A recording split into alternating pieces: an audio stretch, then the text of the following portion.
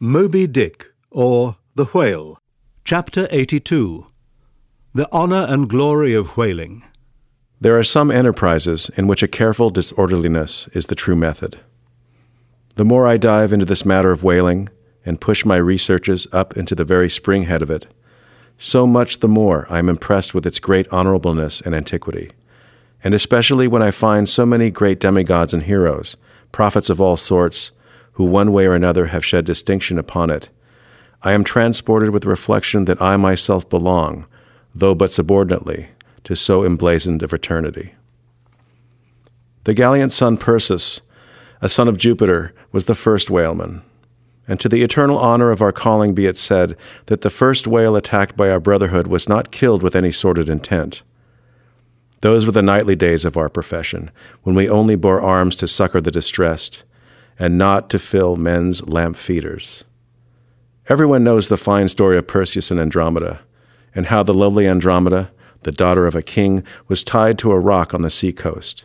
And as Leviathan was in the very act of carrying her off, Perseus, the prince of whalemen, intrepidly advancing, harpooned the monster and delivered and married the maid.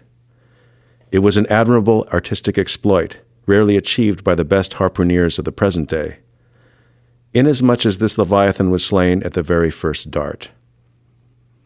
And let no man doubt this archite story, for in the ancient Joppa, now Jaffa, on the Syrian coast, in one of the pagan temples, there stood for many ages the vast skeleton of a whale, which the city's legends and all the inhabitants asserted to be the identical bones of the monster that Perseus slew.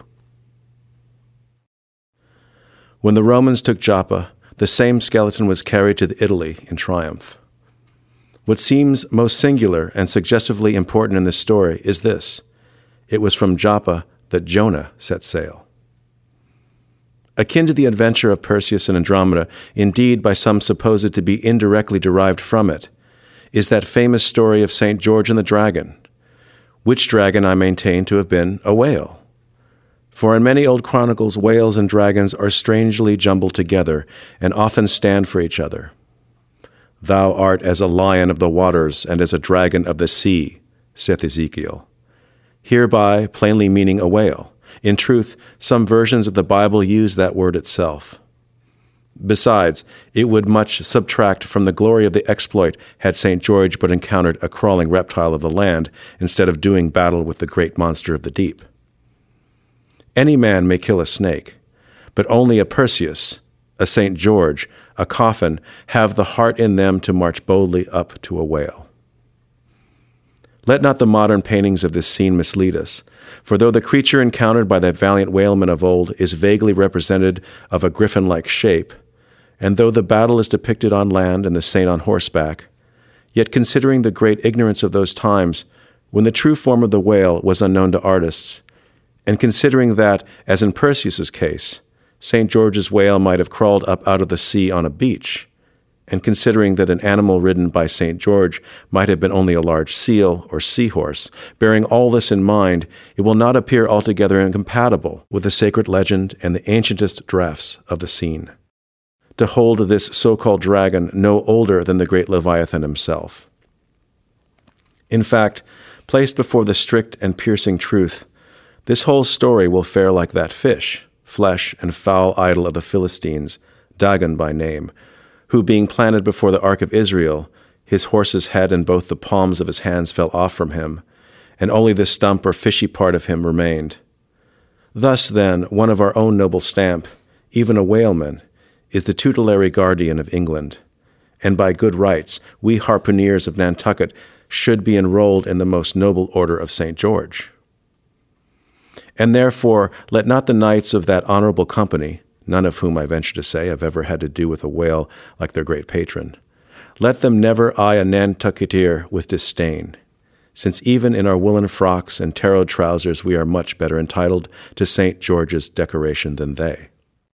Whether to admit Hercules among us or not, concerning this I long remain dubious, for though, according to any Greek mythologies, that antique Crockett and Kit Carson, that brawny doer of rejoicing good deeds, was swallowed down and thrown up by a whale. Still, whether that strictly makes a whaleman of him, that might be mooted. It nowhere appears that he ever actually harpooned this fish, unless, indeed, from the inside. Nevertheless, he may be deemed a sort of involuntary whaleman. At any rate, the whale caught him, and if he did not, the whale. I claim him for one of our clan. But by the best contradictory authorities, the Grecian story of Hercules and the whale is considered to be derived from the still more ancient Hebrew story of Jonah and the whale, and vice versa. Certainly they are very similar. If I claim the demigod, then why not the prophet? Nor do heroes, saints, demigods, and prophets alone comprise the whole roll of our order. Our Grand Master is still to be named, for like royal kings of old times, we find the headwaters of our fraternity and nothing short of the great gods themselves. That wondrous oriental story is now to be rehearsed from the Shastra, which gives us the dread Vishnu, one of the three persons in the Godhead of the Hindus. Gives us this divine Vishnu himself for our Lord. Vishnu, who, by the first of his 10 earthly incarnations, has forever set apart and sanctified the whale. When Brahma, or the god of gods, Seth the Shastra, resolved to recreate the world after one of its periodical dissolutions, he gave birth to Vishnu to preside over the work. But the Vedas, or mystical books, whose perusal would seem to have been indispensable to Vishnu before beginning of creation, and which therefore must have contained something in the shape of practical hints to the young architects, these Vedas were lying at the bottom of the waters. So Vishnu became incarnate in a whale, and sounding down in him to the uttermost depths, rescued the sacred volumes. Was not this Vishnu a whaleman then? Even as a man who rides a horse is called a horseman? Perseus, St. George, Hercules, Jonah, and Vishnu, there is a member roll for you.